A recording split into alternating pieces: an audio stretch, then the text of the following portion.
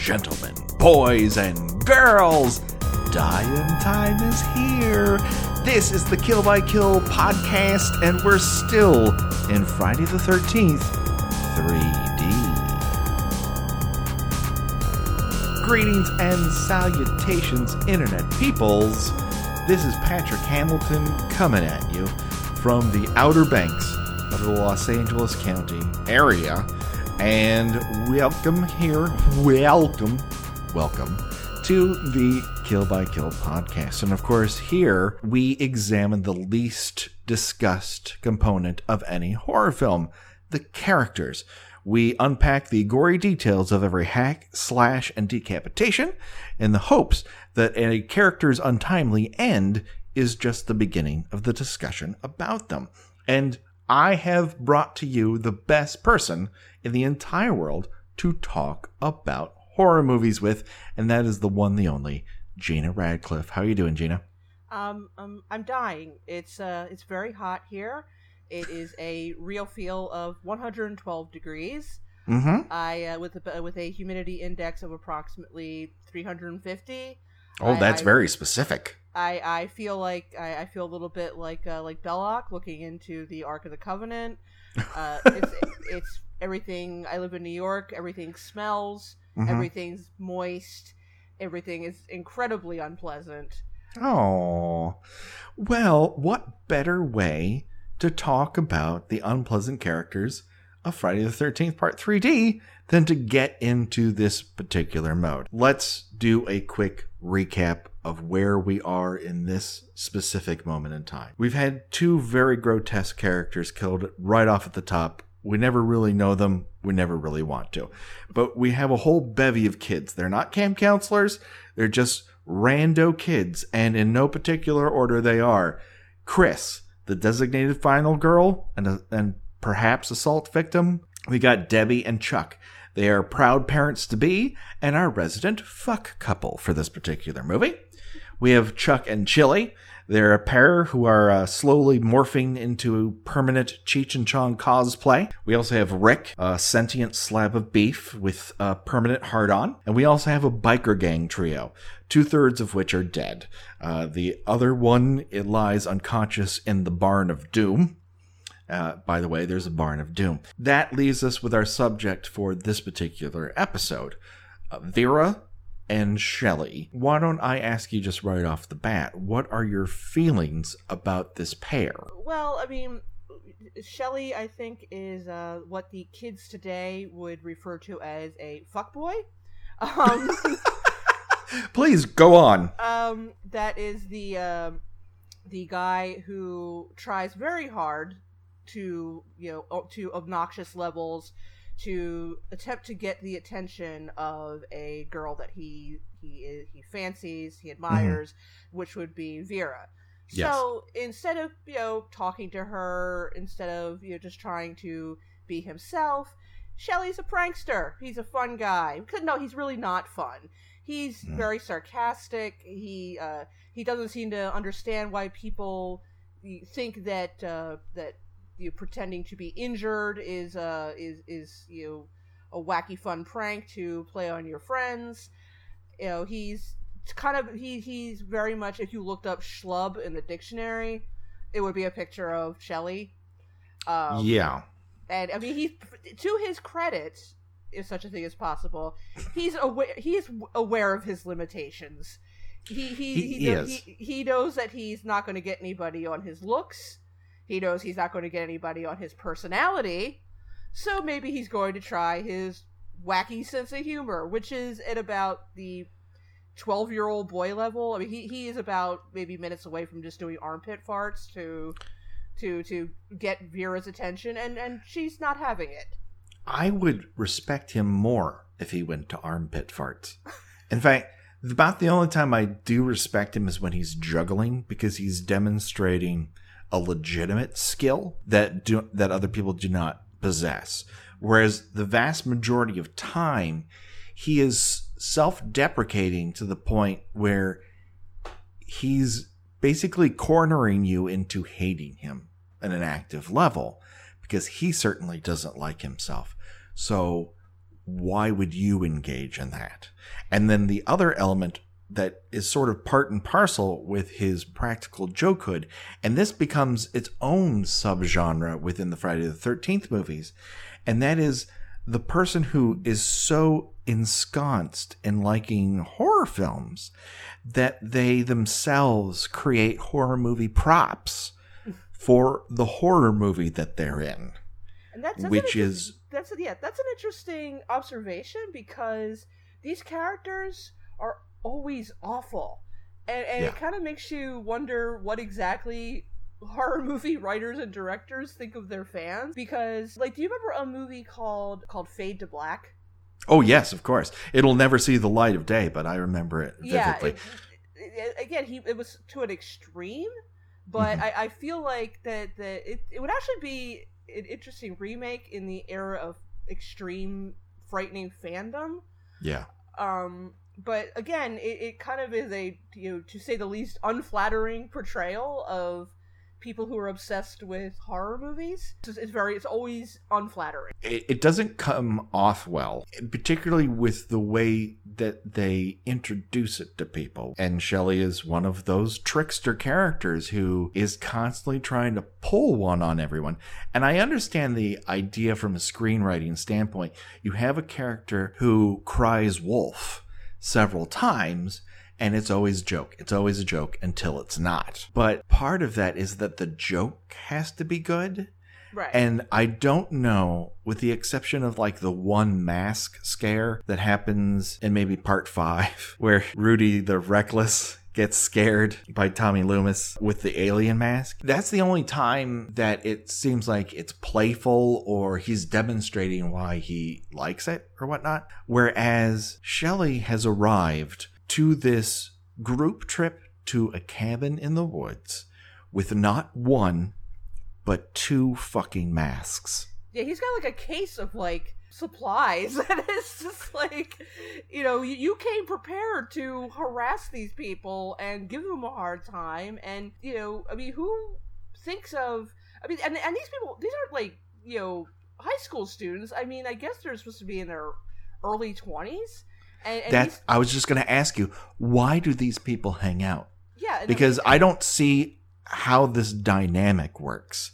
They're not connected they never say like, well, we got to get back to school. Like, we all know one another because we're on the same dorm floor or whatever, or we all work together. They're just, one person had a van and Chris has a cabin that she was sexually assaulted at, and she's like, come on everybody, pile in this stoner van, we're all gonna go revisit the worst moment of my entire life. Well, they all show up, and you can see like the reasoning in someone saying, oh well, let me bring 12 cases of Bud Light, or let me bring the 36-pack of Trojans, but it doesn't occur to you to let me bring my favorite supplies to play pranks on people, because I am 22 years old and I'm still slipping whoopee cushions under people's chairs and shaking hands with the buzzer thingy, because that's hilarious. People love that kind of thing. It's a real golden ticket inside somebody's pants, and I've never seen it work, and it sure as shit does not work for Shelley in this movie, beyond his constant whining and crying. Everyone else went skinny dipping, but that's fine for them. I can't skinny dip, or whatever the fuck he says, just body shaming himself. I may have said this before. There's a million of Shelley getting laid right now. Totally. The only thing that's holding Shelley back is Shelley and bringing a wetsuit and spear gun to a fun weekend in the fucking woods. He basically admits that he has no redeeming qualities. Yeah. But he wants to make sure that people still pay attention to him. So he's going to just play these awful pranks that nobody seems to enjoy. And you would think at some point that someone would sit down and say, Shelley, that's not working out for you. Vera tries to do that. She legit, when he goes, hey, I like you and I think you like me, and she just shuts it down by putting her finger on his lips. And that might be emasculating, but it it's not as if Shelley is not asking for it. No. So, she goes, hey, listen, we can discuss this, but I want to let you know we will not be engaging in any sexual activity in the near future, and I'm going to try to hold your hand through not being such a genuine gold-plated asshole. But first I'm going to go outside, and his reaction when she saunters out the door is to call her a bitch. Which, again, why in the world does anyone care for this character? I mean, you put up with an annoying friend, and then you get to be about 17 or 18, and you're like, you know what? Look me up when you've grown up a little bit. There's no reason. I mean, I can see if it was his van that they were using, or if it was his cabin, but he didn't have to be there. He shouldn't have been there. Even Ned from part 1, you could. I mean, it was a weird dynamic with him and Jack and Jack's girlfriend. Yeah. But it was that third wheel guy, which a lot of friendships end up that way, where he sort of has, a crush on the friend's girlfriend, but they let him hang around anyway. Yeah, but he's also there's not a ton of meanness. He's not a bummer. Like, he's not a bad hang. He's a goof. I don't necessarily appreciate him, teasing Brenda by threatening her with a bow and arrow on the archery range. But that's more in service of the whodunit plot of the first one. Right. Here, we know exactly who done it.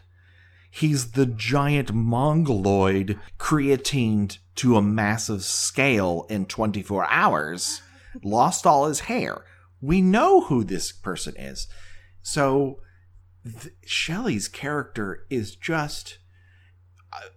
he is irritating for the sake of irritation, and I don't know that his death elicits the sort of, oh, I'm so glad that he's dead, that maybe the filmmakers were hoping, because while I might have quibbles with some of the other characters in the movie, I don't find them as horrific as Shelley specifically. Yeah, he's definitely the first character, and there are more, but probably not quite as the audience. You don't find yourself intensely hating the characters as much as you do Shelley, but he seems like the first character that was created specifically for the audience to dislike. And I think your theory, in the ways that you came about it, why is it the horror fan is the one who's put in the place of being an irredeemable jerk-off? That really is a good question. Is that the secret feeling of those responsible for the movie? I'm doing this for a paycheck. You're a big dummy for liking it. I'm going to portray you on screen in the worst possible way. Is, I don't know, revenge to a degree? I suppose, and of course, as fanboys so rarely do, they're not going to recognize themselves in these characters. No. So I figure, if that is the case here, that it's it's a little, let's call it mental masturbation for the for the screenwriters. They think of their sort of like Rowan in the new Ghostbusters. Mm-hmm. Like nobody was going to admit that Rowan was supposed to be like them. Right. But he very obviously was. I mean, I don't think they could have predicted how badly, the male fans of the original Ghostbusters would have reacted to it. But it was definitely meant to be a dig at, fanboy culture of a sort. Nerdy male fans on the internet. But no one would recognize that that's supposed to be them. Yeah. And to their credit, that sort of crazy loner that not everyone else truly enjoys, who seems powerless, who then decides to display power in a crazy way, that's a trope from very long back in all sorts of genres. It's just all the more pointed because of the way dipshits had to react to the horrid idea that a studio would want to cash the check that's sitting on their desk that says Ghostbusters on it. There's like, sorry, kids, there's like a million ways that movie could have gone horribly wrong and reflected in all sorts of ways badly against the original. This movie isn't it. It's a funny comedy. I finally got to see it after coming back from Spain. It is a funny comedy. I laughed all the way through it. Is it the greatest comedy that there has ever been?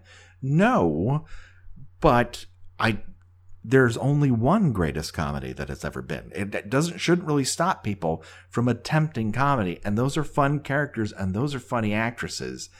And sorry, kids, if you didn't like it, not everyone has to like everything, but you also don't have to be an asshole about it. Prepare yourself with the angry emails. They're coming. You know what? I don't think there's a defense for it. If you didn't like it, you didn't like it. You know, I'm sure there are people who are somewhat turned off to our attitude towards Friday the 13th. That we don't hold it as some sort of empirical good or this wonderful shining city on the hill. We like these movies, but they're not above reproach. There's lots of weird elements to them that if you talk about them long enough, become weirdly evident. To circle back around, I would definitely buy Shelley as the type of guy who would say that that the new Ghostbusters ruined his childhood. You know, when we get a reboot of Friday the 13th, which they are now preparing as we record this, that if it comes out and it sucks, it's probably going to be in line with a great many Friday the 13th movies that suck. Let's connect this right back to Shelley, because what Shelley has is that unique thing, and I think what brings out the visceral reaction to him is that you've either been a Shelley or known a Shelley in your life, and it's incredibly frustrating. You just want to shake him and go, knock it off. He has this attitude when he's confronted with being an asshole. He says, being a jerk is better than being nothing. Which, incorrect. No, that is not true. You are not bequeathed hot sex with Vera simply by your location of penis near her. And it's that same air of privilege and cluelessness that makes these things so frustrating in other avenues, and so it sort of crystallizes within this particular character. I'm not sure. I mean, yet it happens so often that people will just let's face it, it usually tends to be men who yes. choose the I'm unhappy with myself for whatever reason, ergo, rather than trying to improve what I'm unhappy with myself about, which, to be fair, is easier said than done, they will simply turn it around and lash out at other people and project their own fears and insecurities and, why should I be nice to you? You don't like me. And it gets very, it's sort of like the 5 stages of death where, initially it's like, oh, well, he's just a little insecure. And then it becomes, well, this is exasperating. And then, you get to number 5, which is like, this is infuriating. Get the fuck out of my face. Because I'm not here to help you work through your self-esteem issues. Yeah, it gets very tiring to hold someone's hand through basic human interaction. And Vera's attempting it here. I think she can see a sad person inside of the I need to make fun and merriment of Shelley's exterior, and she's going to attempt to crack that shell open, but she's never going to get the chance because she's got a hot pink on hot pink outfit. She's going to get out there on the dock and just gather her thoughts. This poor woman who's been shit upon by almost every character since she's entered frame, including us because we've barely talked about her, because she's barely given anything to do but get abuse heaped upon her. Yeah, I'm not actually sure they never really quite clarified what she's doing there either. You are right that this is like some sort of odd pre-Craigslist sort of way of, I'm driving this van to this cabin out in the middle of the woods. Anybody want to come along? Sure. And it's like, yeah, I'm going to spend a weekend out in the middle of nowhere with people I have just met. Because that's not going to be something. I mean, even if you don't end up, spoiler, dead with a what do you call it? Oh my god! What is the thing that's used against Vera? The name of the weapon? Oh, is it the spear? The spear from the spear gun? Yeah. When that's not even like what would come up. Just the all manner of awkward and horrifying things that could happen to you. Mm-hmm. I guess, but on the other hand, I guess it's sort of like when you see how many movies in the 70s involve people hitchhiking. That, maybe it is plausible that a bunch of people who have nothing better to do with their summer just decide for the hell of it to hang out in a cabin in the woods with a bunch of people they don't really know. None of them have anything that draws them together. The stoners love to get high, but not anyone else really has a genuine desire to get high for the most part. With the exception of Chuck. Chuck's like, hey, what the hell? My girlfriend's pregnant. Why don't I smoke up right in her face? Because we haven't decided that that's a bad thing. Only if you eat it. That was still from the era where, you could sit up front in your mom's car, and if she had to hit the brakes really hard, she would just throw her arm across your chest, and somehow it would keep you flinging through the windshield. Oh, my wife still does this to me. This is I go, you gotta stop doing that. If we actually get into an accident, that's gonna end badly. I understand your desire to protect me, but that's the airbag and seatbelt's job. But it means that she cares deep down, and that's why I don't bring it up except on podcasts, that she's not here and will be very surprised to hear about it. Perhaps I should cut that out. So anyways, I don't remember exactly how. Oh, Vera ends up with Shelley's wallet after the incident with the gang at the second store that we're treated to the inside of in Crystal Lake for no particular reason. And she discovers it in the little pocket of her first hot pink piece of clothing and decides to examine its contents, and that is where we see Shelley and his mom, or it's his mom, which or Zadie, which is, as we pointed out a few episodes ago, is named Mrs. Finkelstein. I'm not sure why the person who created the wiki for this thought it was necessary to clarify that a character whose last name, well, any character, their last name, that their mother would be Mrs. last name. I presume that your mother is Mrs. Hamilton. You would presume correctly. That's usually how these things work. That is supposing that she is actually his mother. And what I'm wondering, the last time I watched it, if perhaps that isn't his grandmother. And I am betting that Mrs. Finkelstein loves his jokes. Oh, he's just so sweet. She thinks he's going to be a comedian someday. You watch, you're going to see him on The Tonight Show. She just grabs that cheek and just holds on for dear life that he'll make something out of his miserable life. And here's the good news: is he cleans his plate every night. And she pats his curly little head and say, "Oh, honey, get a haircut." So while she's examining said wallet, I believe, or around this point, is when he emerges from the murky depths of the shallowest part of Crystal Lake. How did this happen? I don't know. How did he teleport? Because she walked out of the cabin onto the dock and suddenly he's there underwater. How did that happen? In a full wetsuit with a spear gun and a hockey mask on. So he has a wetsuit, but he didn't bring, something to breathe with, but he's wearing a hockey mask. I mean, it makes no sense, Gina. No, it doesn't. And I've never personally put on a wetsuit, but I understand it is a difficult process that takes several minutes and a considerable amount of baby powder. So I am dubious, unless he had it on under his clothes, which would explain why he was so grouchy. I mean, I can't imagine I'm not going to put it past him. How I hot really and not. confining it would be to be wearing a wetsuit for several hours. He just wants to be held. That's so wrong. Yeah, doesn't matter if it's neoprene. He wants to be held close. You know, he figures, well, she doesn't like my jokes. I'll just play another joke on her. This one will work for sure. Yeah.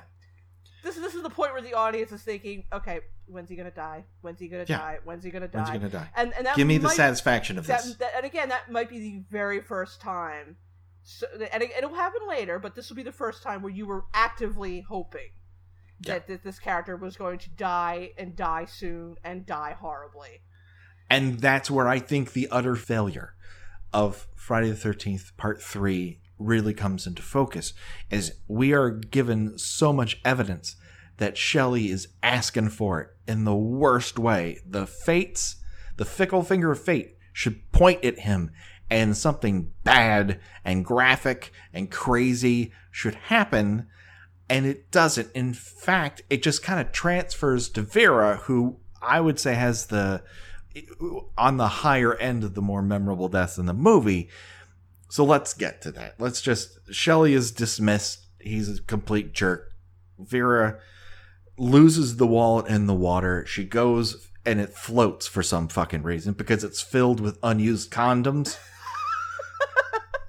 It's like a wallet flotation device. He's got some sort of calendar that like every 3 months he swaps it out because he doesn't want it to get dried out or anything. So I have a hint for Shelley is if you don't improve that attitude, a whole lot of you is going to get dried out. That's neither here nor there. She's not an asshole. This one's going to be used for sure. She's not a total jerk. She drops someone else's property in the water and she immediately tries to fish it out. That's what a good person Vera is. So while she is trying to extricate this ridiculously stupid Velcro wallet from the depths of Camp Crystal Lake, or actually the tops of it. And you know that such a thing existed at the time. Shelley unironically would have the wallet that says "bad motherfucker" on it. And nothing quite says bad motherfucker like a dirty Vans Velcro wallet. So this is the momentous occasion that we've all been waiting for, where Jason Voorhees shows up in the hockey mask for the very first time. So let's just, I guess, quickly talk about that iconography, since we use it as our very own logo, and it took 2.5 movies to find something that really makes Jason scary beyond the mere concept of him. I mean, I would love to know if that was always what they eventually intended. I'm not sure why the burlap sack no longer worked out for him. Or why he was particularly worried about scaring people with what his face looked like, because if he was going to kill them anyway. Yeah, I'm not sure why he felt it was necessary to hide his face. Well, I think they're trying to save that for some grand reveal, since it's been a grand reveal in 1 and 2. And that happens several times. Someone always, either he takes his mask off, like, woo, look at this, or it gets knocked off, or a psychic makes it explode. Yeah, and squeezes brain juice out of his head and all, and there's the next hashtag brain juice, or hashtag, what should be hashtag RIP Shelley. Yes. Well, I don't know that I don't know that he deserves that piece, because he didn't really bring it to anyone else's life. I will say that probably the reason they changed from the sack to something else is the sack is a direct ripoff from The Town That Dreaded Sundown. Well, right. And it looks cooler there. And so if you're trying to make something that has its own iconography, stealing someone else's really doesn't help. Although it's more realistic. But I would love to imagine them just walking through like a Model sporting goods and just like looking at, well, can we try a catcher's mask? No. How about a fencing mask? That would look kind of fancy, wouldn't it? And then they just eventually just settle on a hockey mask. Yeah, supposedly it's one of several masks that they had, and half a dozen people on the cast and crew have stated that they were the ones who proposed it, or that they're the ones who said, "Oh, you should pay attention to that hockey mask." So who's to really say? Regardless, it does work. And it specifically works with this version of Jason because he's this giant, hulking mass now. Yeah, in the 24 hours since the last film. When he comes, like, just kind of slowly striding out onto the dock, I feel like they should be playing like the opening bars of Iron Man. It's just... Or as they do in a later film, have him throw a dagger at the screen a la James Bond. He's sort of badass in this part because he's like taking his time and well, you actually get to see him, whereas in other places he's only a shadow or something that ducks out of the way. This is the first full view of him really that we get. He's enormous. I mean, his legs alone look longer than my entire body from head to toe. It's just, and again, he roided out. He grew about 6 inches in height, and he is massive. He looks like a bar bouncer.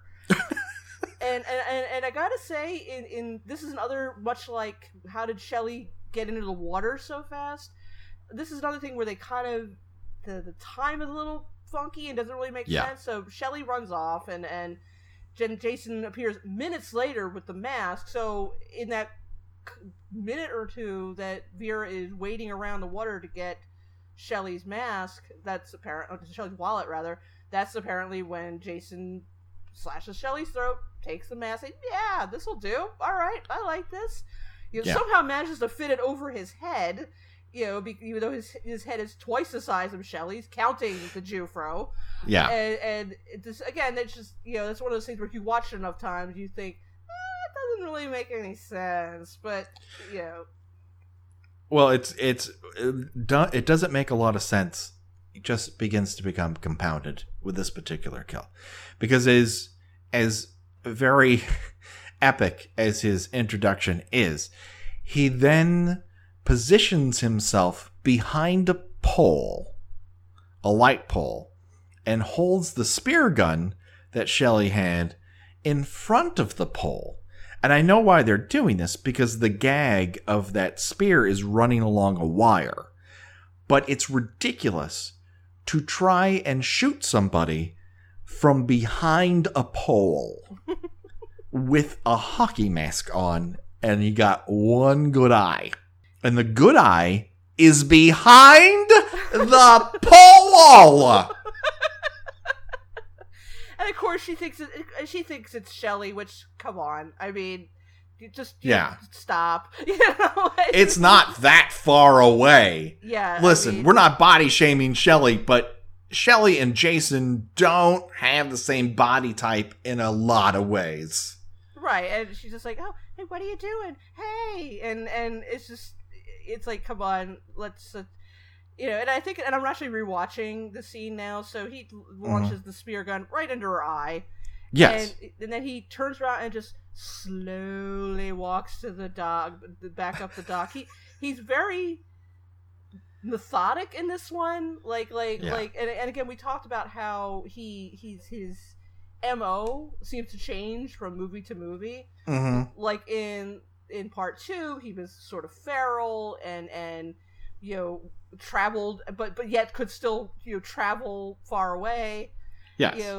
At least he's devious enough to track someone down in who the fuck knows town that Alice lives, but at the end of the movie is so stupid he's fooled by a sweater. And and he's living in a shack with a with a toilet in the middle of the living room, and he collects toilet. Do you mean that toilet? Yes, that toilet. Yes. So yeah, but this one he's very slow. He's very, sort of, like I said, he's oddly kind of a badass, and then eventually he's just like this shambling monster where he cannot be. He's like the Terminator. He can't be reasoned with. He can't be stopped. Here he's just sort of, I'm just gonna stride right up, shoot this chick with this spear gun, go in, chop this guy in half with this other weapon I just happen to find laying around. Because apparently, why rush? No one's going anywhere. Apparently in summer camps, it's quite common to have spear guns and machetes laying around. It is a very well equipped camp, but there's no spare set of swim trunks so Shelly can go fucking swimming with the rest of the with the rest of the team. Yeah, they blew all their budget on weapons of slicing destruction. Like, if Jason didn't come along and kill these people, someone was bound to, because there's just so many fucking sharp instruments around that even a local biker gang is like, maybe we should go kill them. They just got a lot of weapons around. But Jason is a badass, but he's also not great with details, because Shelly's the second person he walks away from who's not quite dead. That's true. We're going to come back to Axel later, but Axel is also not quite dead. So he's this massive, hulking, super strong, indestructible force of nature who's like not really big on checking whether or not somebody's breathing after he's tried to kill them. Like, I sliced his throat. Like, he's pretty much dead. Oh, he is dead. I killed the shit out of him. He's totally dead. He's so fucking He's dead. Not going anywhere. He's fine. So she gets it right in the eye with that spear gun. And I think the end result, as ludicrous as the setup is, the end result, I think, is reasonably effective as far as a magic trick and an image goes. But like everything else with Shelly, he doesn't know when to fucking quit. And he somehow stumbles around for a good 15 to 20 minutes worth of time within the movie with his throat slashed wildly open. I mean, not a little petite, Friday the 13th Part 1 style throat slash. This is a giant, man who laughed sort of gash across his entire throat. His head's about to fall off. He sort of reminds me of Sin City, when Clive Owen is driving Benicio del Toro's body around, and he does that really creepy where he's talking, and then like his head kind of swings back and like opens up the wound in his throat, and like his voice gets like higher in pitch, and it's a really skin crawling scene. But Shelly is, like I said, if you flicked his forehead, his head would just come right off. So we are now down to the choose your own death venture moment here on the Kill by Kill podcast. Gina Radcliffe, would you rather die from a spear to the eye or a giant, and I mean giant, slash to the throat? Oh, totally the spear gun. She flails a little bit and then she's gone. And really, I don't want to be associated in any way with being like Shelly, being a Shelly-esque character. So I would have to, and again, who knows how long he was staggering around, and again, nobody believes him, so nobody tries to help him. Not that there would be any saving him anyway, but there's a lot of reap what you sow in his death.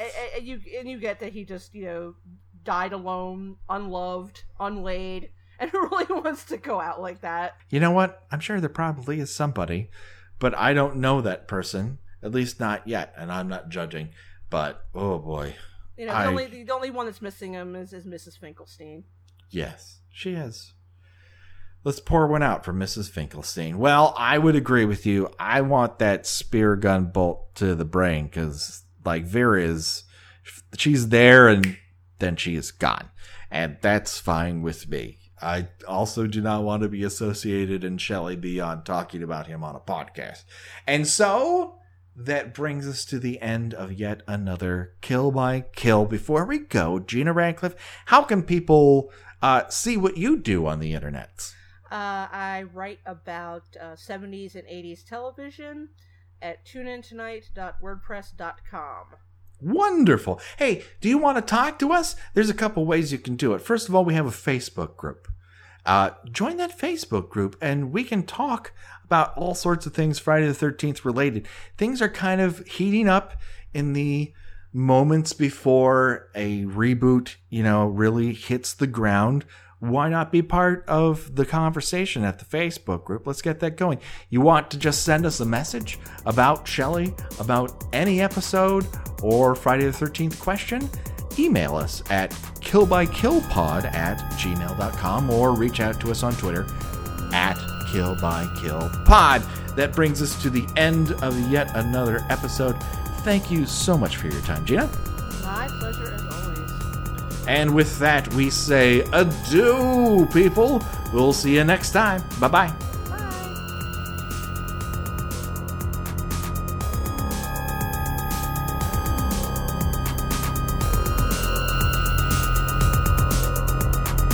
Kill by Kill is produced by We Write Good and is intended for entertainment purposes only. Friday the 13th is owned by Paramount Pictures. Jason is owned by New Line Cinema. No infringement is intended. Kill by Kill logo was designed by Josh Hollis. Visit him at joshhollis.com. The Kill by Kill theme was created exclusively for us by Revenge Body. Get the whole track and much, much more at revengebodymemphis.bandcamp.com today.